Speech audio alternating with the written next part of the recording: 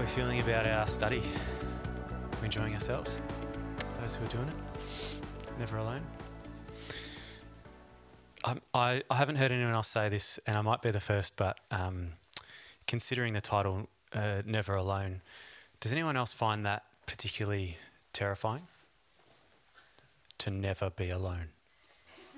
When you say it like that. I mean, I don't want to put negative overtones or colour it in any way, but I guess with my own temperament, I think I find that a bit of a challenge. Even to be honest, the first heading, the first week, it's all about relationship. I remember when Brad sort of floated the idea that was going to be, like the mainstay. I remember thinking, yeah, I understand technically that's, you would say that it's all about relationship, but is there a small part that doesn't have to be, could it be a little bit about, what I could do, really well to receive some sort of accolade or, find some sort of worth in something that I can bring or offer. And I think that's what's been scary about the whole thing, because it's all about relationship. And like, that is true. It's just my temperament is not, historically all about relationship. I look at someone like Curtis and I think, yeah, that guy's all about relationship. But the truth is that I am desperate to be loved. Like, I'm thirsty to be loved. We all are. We're all the same. And love is relational. And so therefore, I need relationship. And in fact, it's in my best interests that I am never alone. It's what feeds my soul. Love is not something that can be appreciated alone. And without love, I experience the consequence of aloneness. I just want to start by reading John 7:37 to 38. And I really loved, Ali, what you were... Where's Ali? Hi.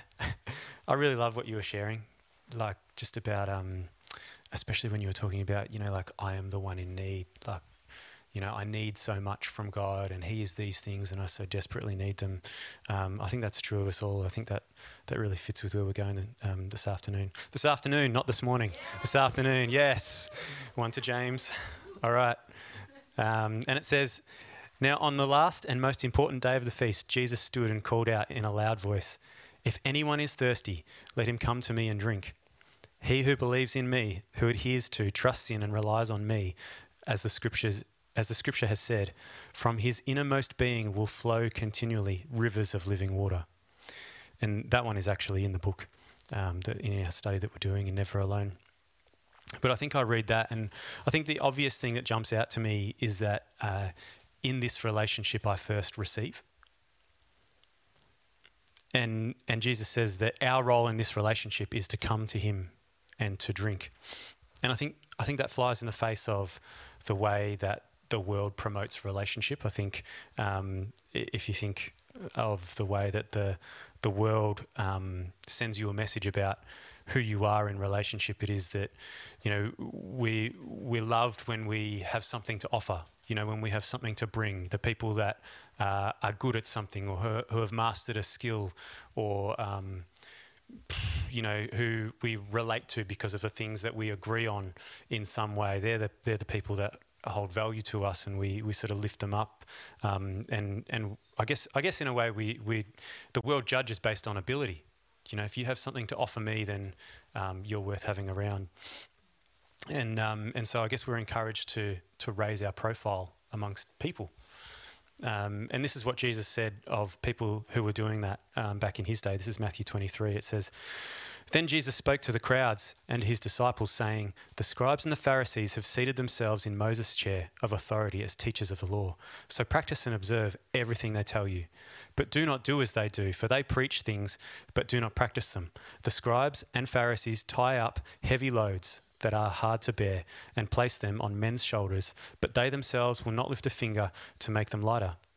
They do all their deeds to be seen by men, for they make their phylacteries wide to make them more conspicuous, and make their tassels long. They love the place of distinction and honour at feasts, and the best seats in the synagogues, those on the platform near the scrolls of the law facing the congregation, and to be greeted with respect in the marketplaces and public forums, and to have people call them rabbi. I think the Pharisees and the teachers of the law felt the same way that they needed to have something to offer people in order to feel like they were someone of worth. And I think there's something in me that can relate to that, because there's something that just doesn't want to be the needy one. Do you know what I mean? There's the one that doesn't want to say, yeah, I'm in need, because I feel like that says something about me in this world, that if I'm needy, I'm the opposite of having something to offer, and therefore my value is judged to be lower than those around me. But I think, that's where religious pride really comes in, and that's what we're talking about today, this idea of religious pride, where we believe that, we can earn something, where we can earn love, where we can earn goodness, where we can earn righteousness, but our acts come up short. And I guess in amongst it, I was in the car with Curtis just yesterday, and he showed me the run sheet for church, and it had that song, Great Are You, Lord. And I had been praying about, what to share this afternoon. Yes, this afternoon. And I felt like that song came to mind, and I thought, oh man, that just fits so well. And Curtis sort of put it on the back of, me coming up here to share. But and that happens a lot. That happens a lot. So I thank you for for praying into what you bring. But I think the part about that song that grabs me on this topic is that it's His breath in our lungs even. We feel like in this world that sends us messages that says, you need to bring something of value in order to be someone of value. And then I look at a line like that is just speaking truth. Even the breath in my lungs is not my own. Everything is His. How could I bring anything of worth to God? How could I prove myself to Him? In no way can I bring something of value to Him. In this relationship, it's my role to come to Him and receive. And I love reading scripture that elevates God, because it puts Him in His position and excuse me in my position. So this is Colossians 1:15-20. It says, He is the exact living image, the essential manifestation of the unseen God, the visible representation of the invisible, the firstborn, the preeminent one, the sovereign and the originator of all creation.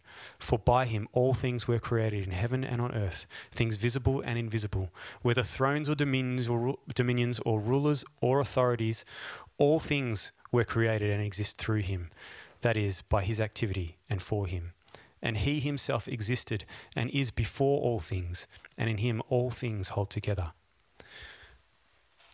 Georgie actually knows about this one, my 4-year-old. She's like, Jesus is in everything, because that's what we've taught her. I'm like, yeah, He's in everything. All things hold together through Him. Just to imagine that, our God, who is so great, that was before all things, that all things hold together through Him. All things were created for Him and through Him. And then to think about my religious acts to, in some way, seemingly be able to work my way towards some sort of value or have some sort of offering, to a God of that magnitude and that power, just makes it seem silly. Just makes my day-to-day acts of religious adherence and striving just seems silly. But still, we live in this world that says, if you have something to offer, then you're of value. And I think, this is something that's played out over many years for me. I think this has been a sticking point for me historically, if I'm honest. That's why I think it's ironic that I'm, here talking to you, about this first week. And that's probably why my tension around it's all about relationship, because I feel like it's been a long road, but also I feel like it's an area that I've learned more than others because of that. I've had a lot to learn. And I felt like years ago, I really feel like 4 years God has, I think He's been on a bit of a rescue mission. I think He's seen me carry heavy burdens, that believing this message that the world has put on me. That Bible verse talks about the Pharisees putting heavy burdens on the people, and I think I've agreed with those and heaped them on myself, and I've lived that way. Years ago, when I was doing something different with my life, I closed down a business and came to work with some good people who now own this place. I was praying and asking God, what it was about, and we were about to have kids, and life was changing, and so, I was really looking towards a future, curiously wondering what was going to be happening in my life. And I felt like God said that he was preparing my heart to serve. And I remember vividly, even like I remember him saying that, and I remember my response was, oh yeah, because I have something to offer. I have something to give. Like, people are going to receive something, from me. But I think ever since that point, he's really been preparing my heart to serve by challenging my ability to have humility to receive. And so I feel like in my story, God has sort of called me away from things that I could look to gauge my value or my success in my own ability to do them well. And he's actually probably led me and Mel into positions of need where we've, really needed to rely on him to receive. And I've even shared, there were some big ones, financially we were not looking good because of some poor decisions, and then a check of $20,000 turned up in the mail and absolutely saved our skin. Like, we needed that money, and it's embarrassing that we got ourselves into that position, really, but we were just so grateful. We were just so blessed by that. And there was another big one. We got into a business that got into a lot of debt, and we got forgiven a big loan, and we needed there was no way out. Like, Curtis is shaking his head. Like, we were in it together. Like, there was no way out. Like, we just, we just went deeper and deeper, and continued to dig a hole until, that hole seemed insurmountable. And we just really needed that blessing, and we received it. But still, even to this day, like, I had an experience.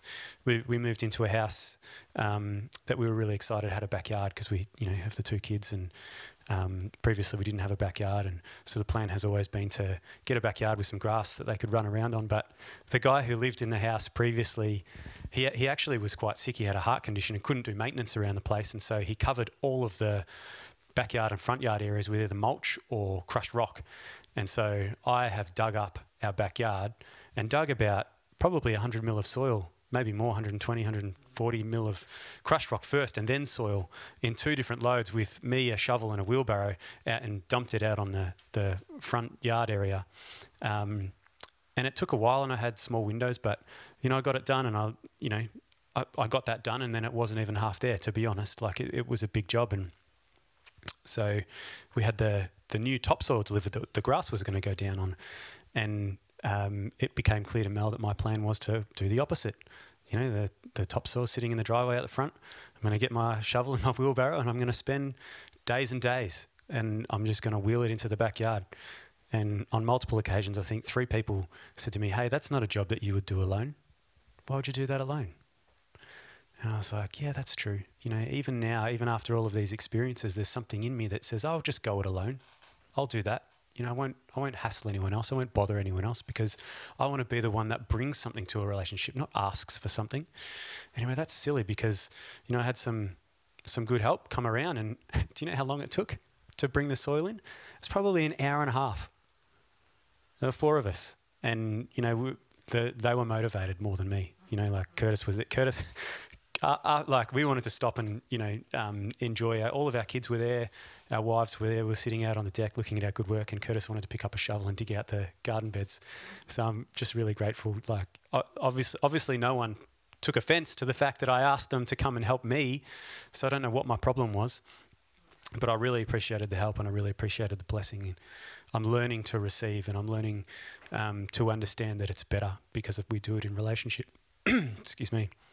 I'm talking about you a lot today. Curtis came around the other night. Mel had booked some tickets for us to go out and see live music, which we don't do often.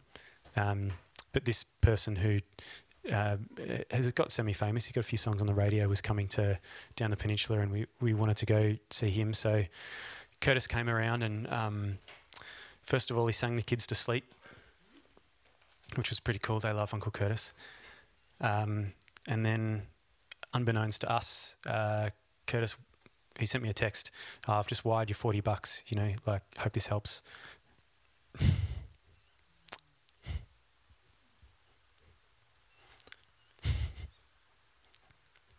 Just going to collect myself for a moment.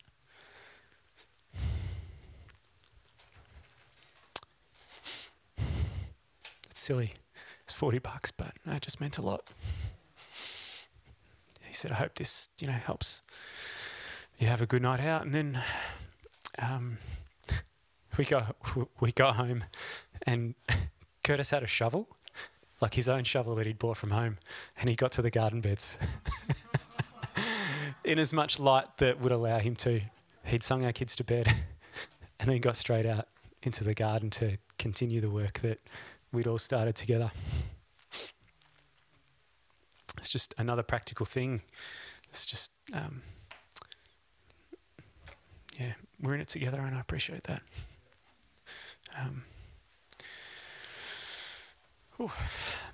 Brad, before he left, turned to me and said, do you want to drive my car while I'm away? It's just another thing. Like, maybe they're all silly little things, but I always wanted a Subaru.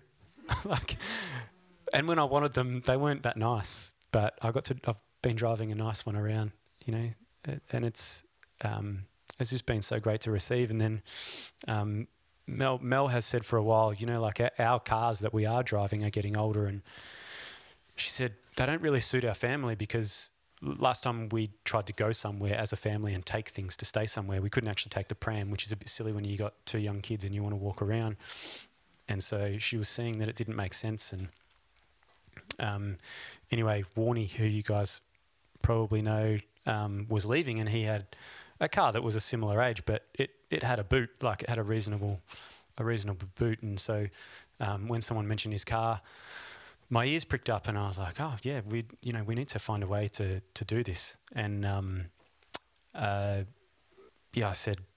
told Warnie, I said, oh, we might be interested in your car, but it became apparent that with what he'd be selling his car for and the work that I'd have to do on mine to get it up to scratch in order to sell the car, there wasn't going to be enough. There was going to be too much of a gap. And so I told Warnie, I said, oh, look, I'd crunched the numbers and it's actually not going to work out.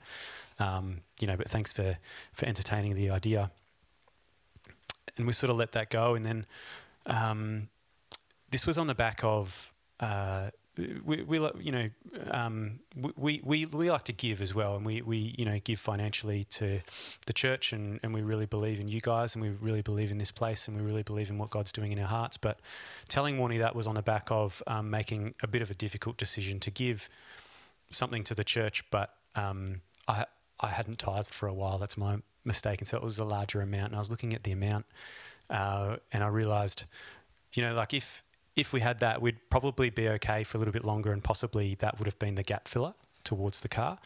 And so I was looking at the amount, and because it was a little bit larger, it caught me. And I actually had to think on it for a little bit, because I felt like it was pretty irresponsible, like with the position that we were in, to give an amount that looked like that, and especially when my family's in need. I think there's a lot of people, even people who are close to me and understand my lifestyle, that would say, hey James, that's a poor decision.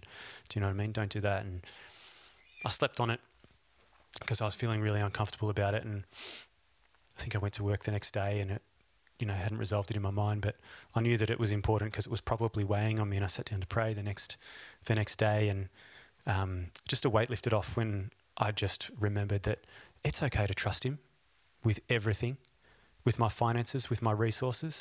I was like, no, I'm not gonna let fear dictate what I do. I'm gonna trust him. I'm gonna trust him with finance, even if it doesn't make sense.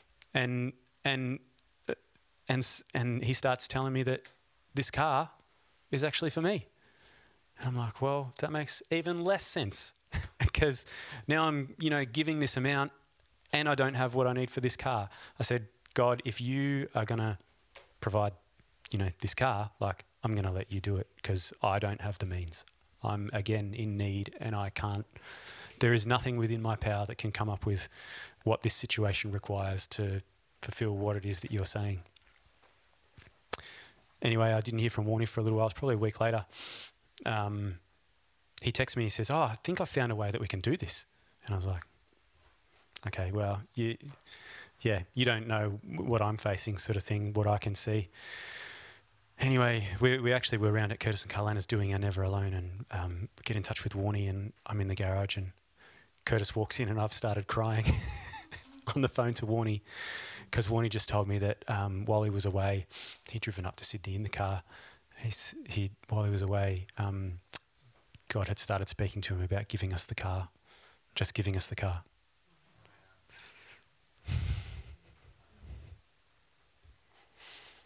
Man, like there was a longer silence than that on the phone call, and saying thank you sounded silly at the time, but I said thank you, and I found it hard to be the one in need again. But I feel like the temptation is to continue to carry the burdens of the things.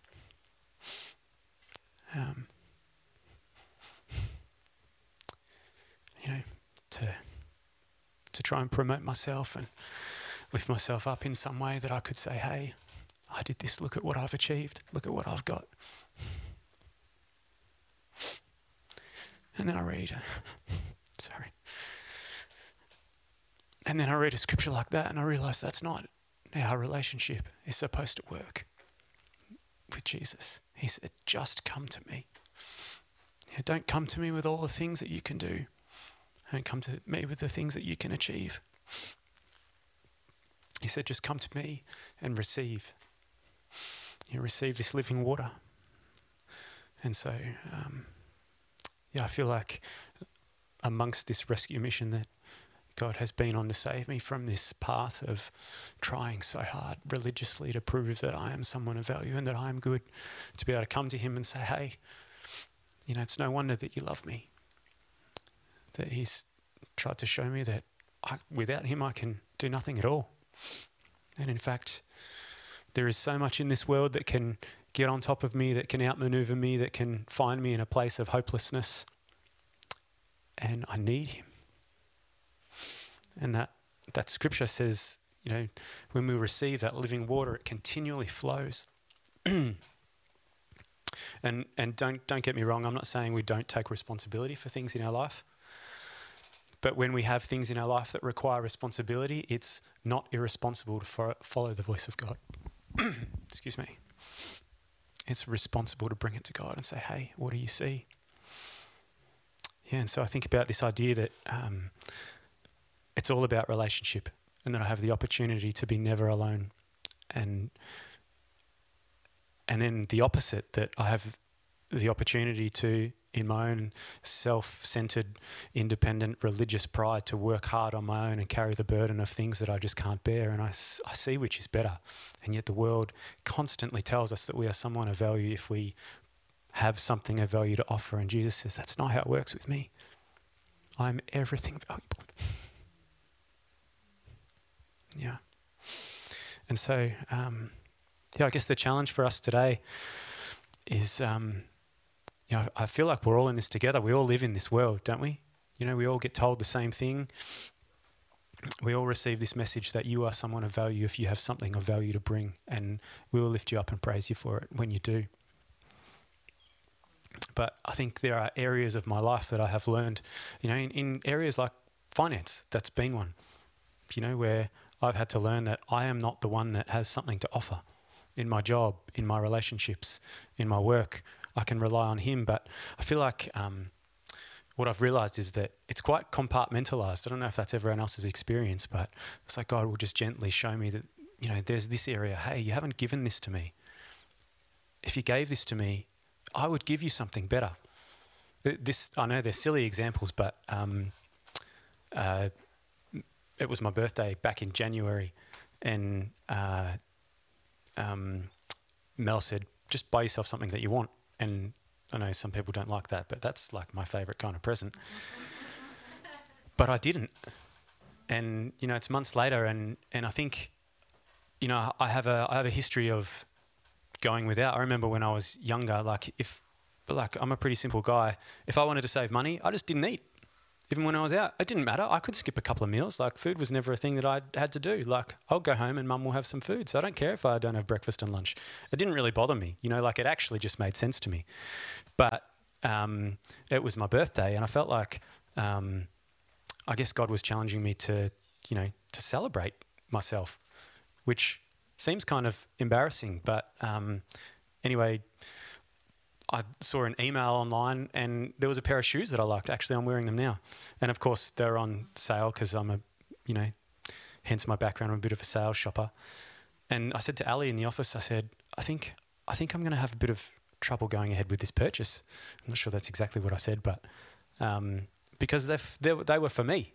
Do you know what I mean? And I said, I think I'm going to have to pray about this. And I felt like God was all for buying a pair of shoes that's half price anyway. And I felt like he was just saying he wanted to celebrate me. And I could have missed out on that. I could have missed out on doing so much together. You know, we miss out. Like, if we decide that it is better to bear the burden of religious practices that prove nothing about us to God, if we decide that's better, we actually miss out. And I don't want to keep missing out. And I don't want you guys to miss out either.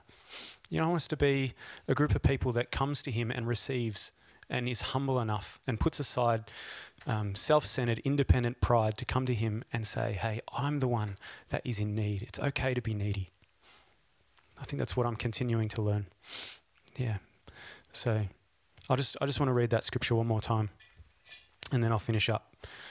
John 7 says, now on the last and most important day of the feast, Jesus stood and called out in a loud voice, if anyone is thirsty, let him come to me and drink. He who believes in me, who adheres to, trusts in, and relies on me, as the scripture has said, from his innermost being will flow continually rivers of living water. And it can sound like, I'm not saying only ever receive, because that last part says, as the scripture has said, from his innermost being will flow continually rivers of living water. But we are first to receive. You know, I think we jump to that. Oh, I have to have something to offer. You know, I'll pretend that I have these rivers of living water because that's what the word says. It's like, no, the first part. Don't forget the first part. Just come to him. Just receive. So anyway, I hope that challenges you in some way. I hope you can consider some part of your life. Maybe there's a compartment that you feel like you've been carrying. Maybe that God he just wants to bear that burden. He doesn't want you to bear that burden. Let's have a chat. That's what we're doing next, isn't it? Yeah, let's have a chat. We've got two sides of the rooms here. Just be interesting to hear how this intersects with our lives. Have we had similar experiences? Do we feel like God's bringing something to mind where we're trying so hard to be good enough, to be enough, where we're receiving the messages of the world that says that we are someone of value if we have something of value to offer? You know, is there some area in our life that he would say, just come to me and I'll provide and you'll receive these rivers of living water that can then flow through? Let's have a talk about that. Yeah. Ready, set, go.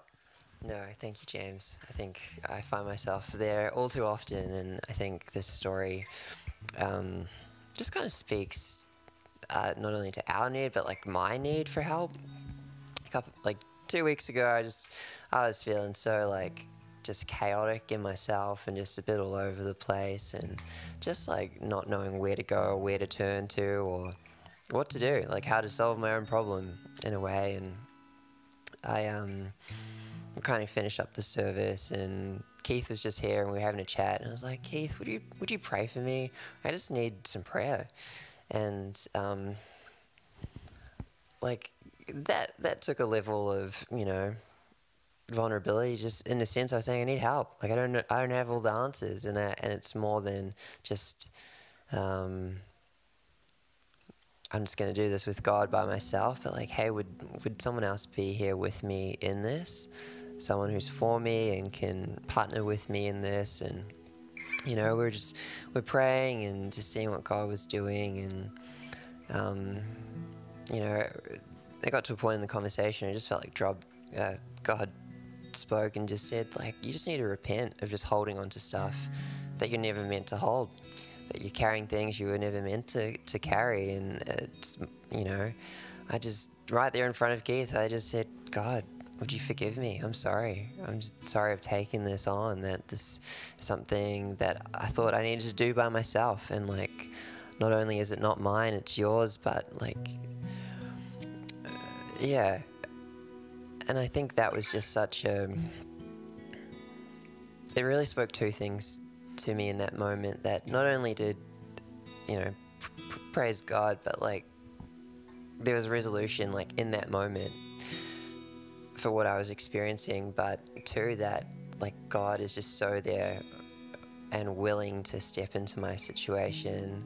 And it just took this act of, God, I need help, just asking someone to be with me in it, in the moment. And so I think walking away from that, it's like, and I'm sure like I'm not the only one who needs help. Just like, hey, pray with me, or would you take 5 just to be with me and pray? And it's just like, I think I feel really encouraged, not only for someone who would be with me in that, but like I also feel encouraged to be that for others. Like, and I guess I would leave you with those 2 questions. It's like, where do you feel stuck that you just need the hand of someone, a brother or sister who's with you? And where can you be that for someone else as well?